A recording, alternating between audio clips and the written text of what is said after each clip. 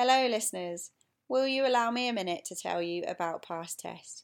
If you haven't used them yet, you should. They are a fantastic online resource with hundreds of questions and answers covering multiple medical exams, including the MRCS, MRCP and medical finals. I've used them lots and found the resource so useful, particularly the past papers for these exams. As a listener to the podcast, you lucky people get 15% off some of these subscriptions. So don't wait around. Do until the end of the episode, but then go and get your access. Links and codes will be in the show notes. Oh, well, a dim bone, try bone. Welcome to MRCS on the Move. Bowels, bones, and backseat vibers. I'm your host, Naomi, but this is the podcast where you do the talking.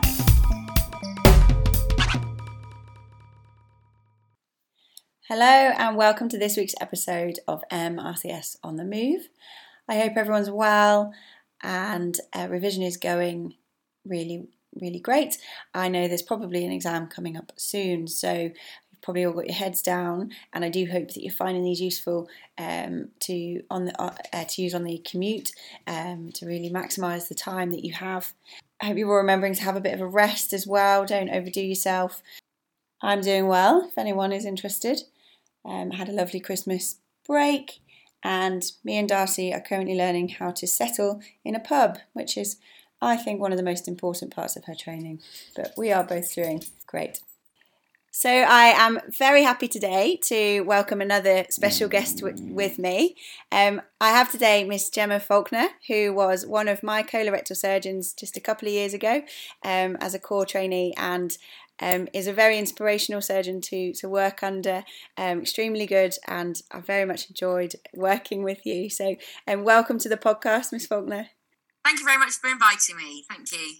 And I've invited Miss Faulkner on mainly because, as I said, very inspirational, but she does work in colorectal cancer, does open and laparoscopic colorectal surgery. So I don't know if you just want to say a little bit about what you do. Yes, okay. So I am a consultant general and colorectal surgeon now working at Wythenshawe Hospital, part of the Manchester University Foundation Trust, having worked for 8 years previously as a consultant at Bolton, trained in Manchester. I have a subspecialty interest in pelvic floor dysfunction, and otherwise my job covers all other aspects of benign and malignant colorectal disease. Perfect. So we're going to talk about colorectal cancer today. Obviously, this is an absolutely massive topic that I'm sure we could do lots of episodes on, but we're going to touch a little bit on the sciencey stuff at the beginning and then some clinical things and see how far we get today. So we'll get straight into it. So first question is, what is the epidemiology of colorectal cancer?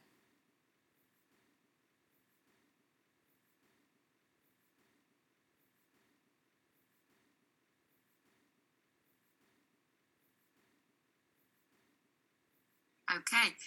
Well, unfortunately, colorectal cancer is very common in the UK. It's currently the fourth commonest cancer, affecting around 40,000 new patients every year in the UK. So the commonest cancers affecting people in the UK are breast cancer, then lung cancer, then prostate cancer, and then bowel cancer. In saying that, colorectal cancer would be the second commonest cause of cancer death. So at the moment, for people who are born after 1960, the lifetime risk of developing colorectal cancer is about 1 in 15 for a man and 1 in 18 for a woman. So it's a very common cancer. Generally speaking, colorectal cancer is more common in Western or Westernized countries. Okay, so what are the risk factors? I think we've probably touched on it or suggested a couple of them in that last answer, but what are the risk factors for colorectal cancer?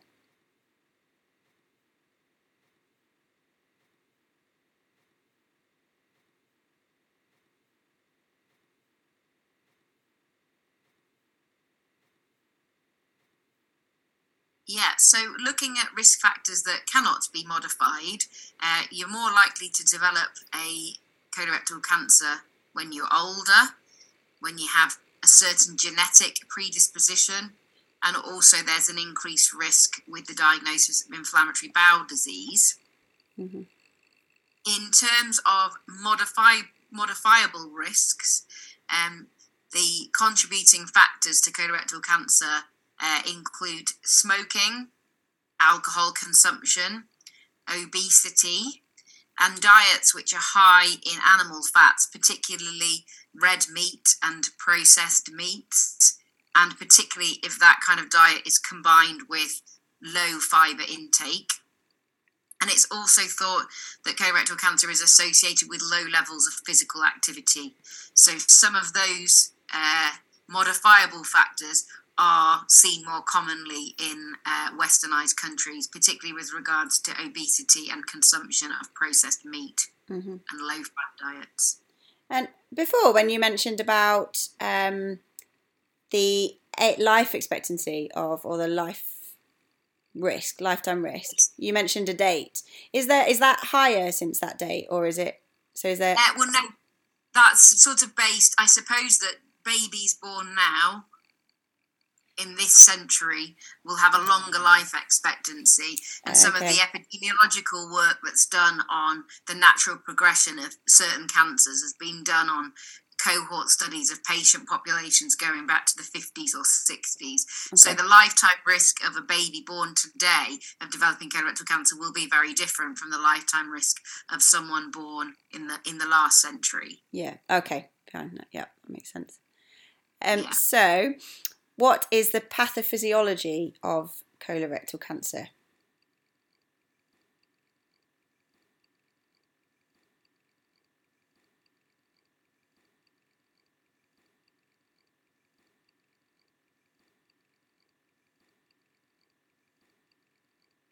So we believe that the majority of colorectal cancers develop through the adenoma to carcinoma sequence. So we think that the majority of cancers will develop from a bowel polyp.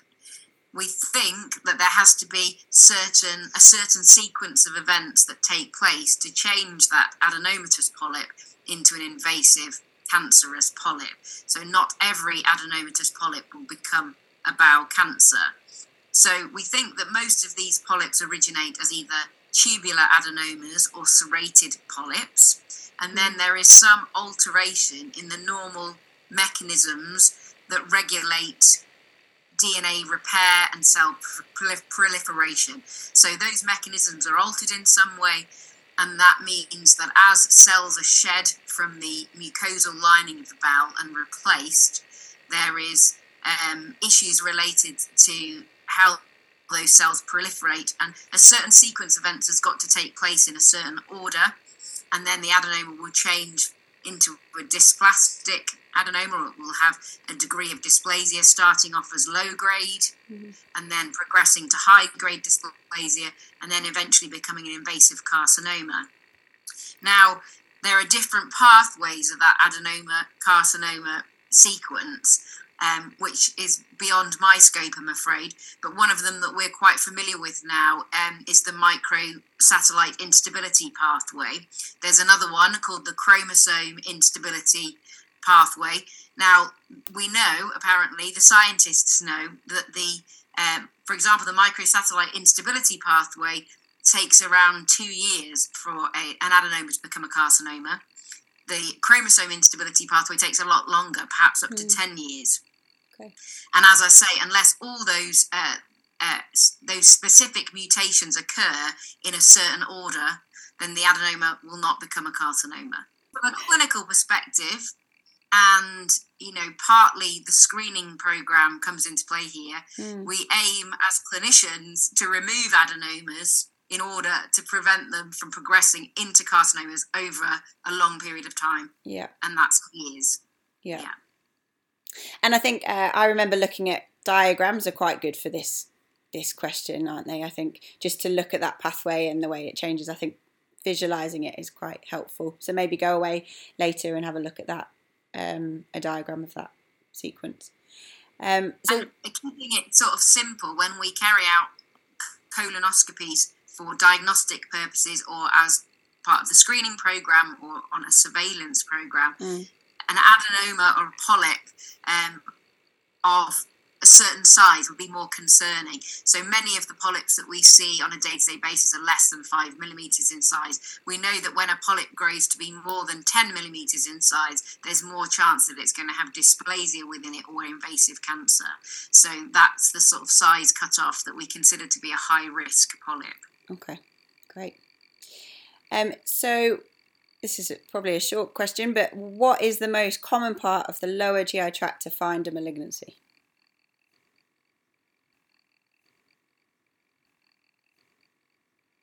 Okay, so around a third of bowel cancers arise in the rectum.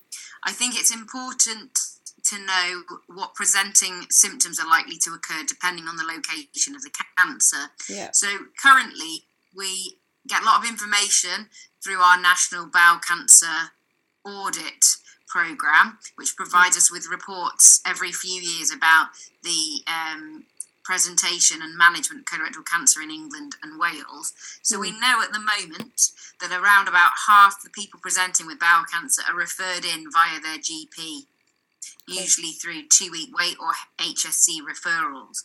We know that around 18 to 20% of patients are presenting as an emergency. Okay. So it's interesting to know that people who present as an emergency with bowel cancer, they tend to be at the extremes of age, so either very young or very old.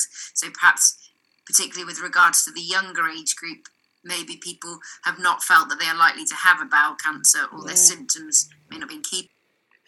They're also, the patients who present as an emergency are also more likely to present with right-sided colon cancers. Okay. So the right side of the large bowel, the cecum, is the thinnest walled and most distensible part of the large bowel. So tumours can grow in that area, and characteristically tumours growing in the cecum will cause anemia because of insidious blood loss. They can also cause obstruction at the level of the ileocecal junction. So patients can present with significant anemia or small bowel obstruction. We know at the moment that the bowel cancer screening programme is doing an okay job, but probably only around 12% of people are diagnosed with colorectal cancer having been picked up on the screening pathway. Okay. And we know that people who present as an emergency are likely to have a poorer prognosis than those who have been diagnosed in another way. The screening programme tends to have a propensity to pick up patients with rectosigmoid cancer. Okay. At the moment, and I think I'll talk about the screening programme a bit more later, the screening programme has variable uptake depending on the different regions of the country. And by that I mean in some parts of the country, people want to engage with the screening programme, and in other parts they're less likely to do so. That's lower than what I thought through the screening, actually. I would have thought it would be higher than that, but that's on the most recent NBOCAP data, so that's fairly low. We're still the commonest mode of diagnosis is via a GP referral. Yeah. Great. So we're going to touch briefly on just some hereditary diseases that are associated with colorectal cancer. So can you name any of these and say anything you know about them?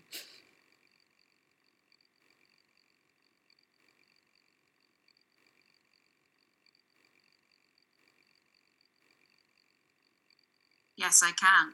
Okay, so the commonest hereditary condition that predisposes people to colorectal cancer is called Lynch syndrome.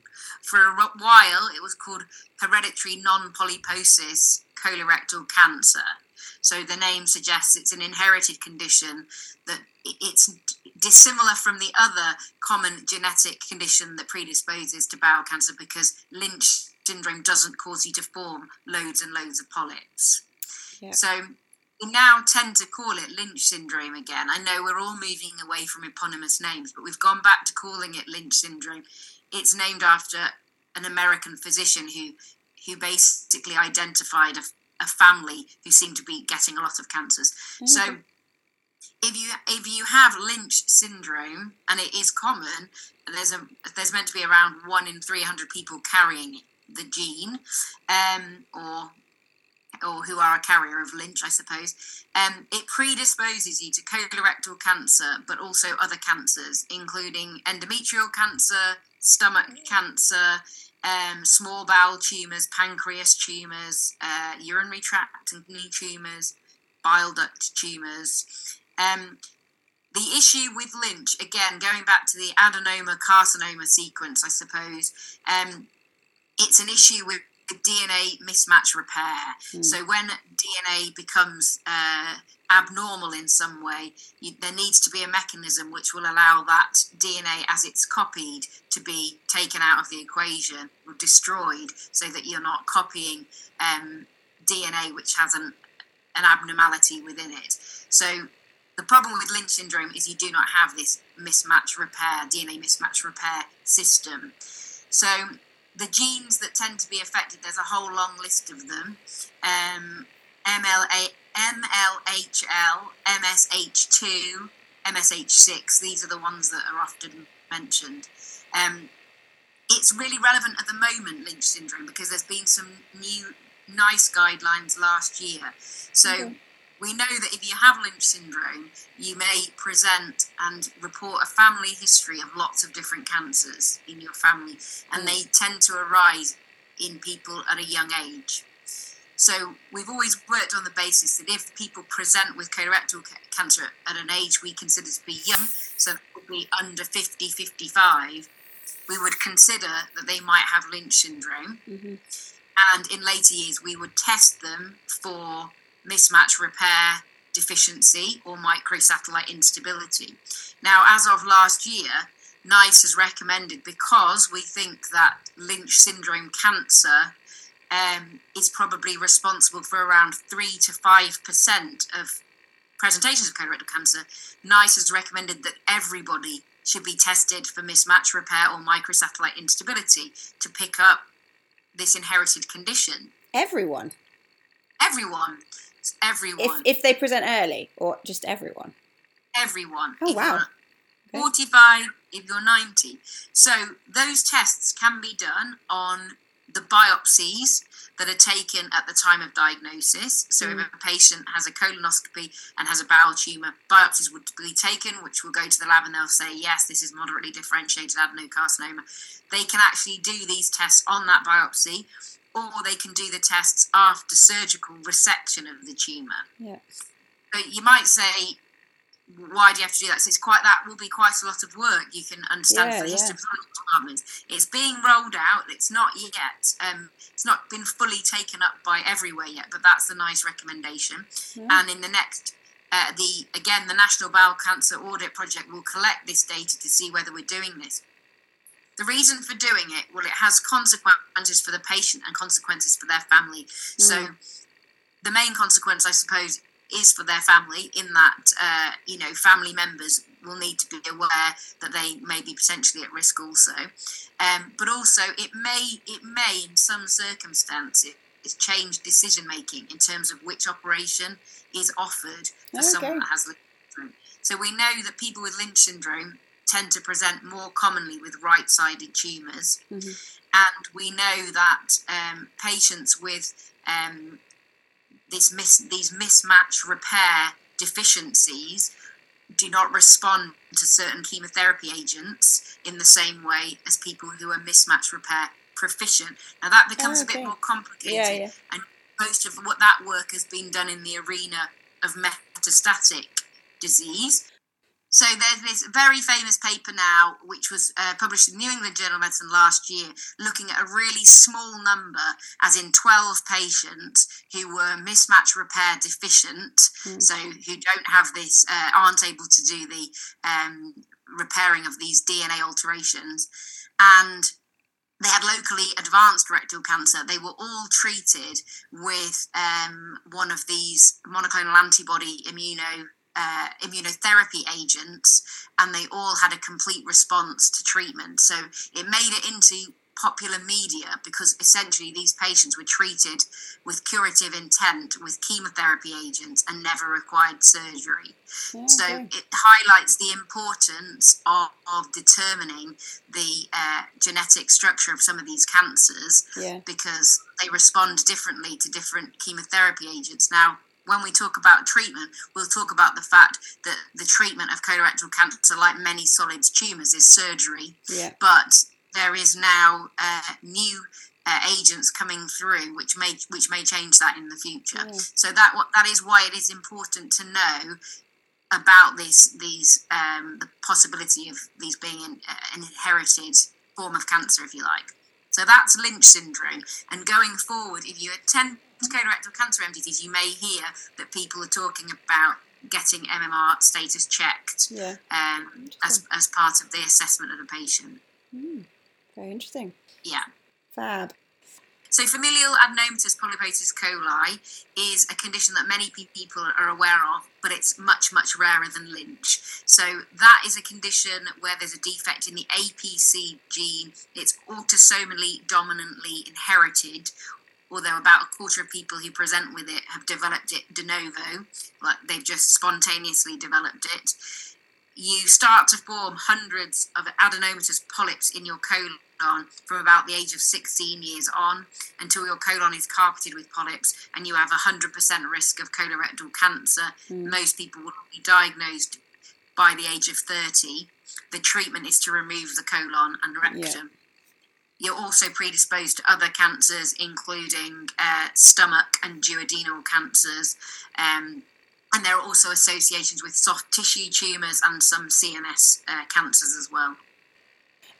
So we're going to stop there and just done all the kind of spiel beforehand, and we're going to do another episode on all the clinical stuff that we need to know. So thanks for listening. Thank you very much for being with us, Miss Faulkner, today.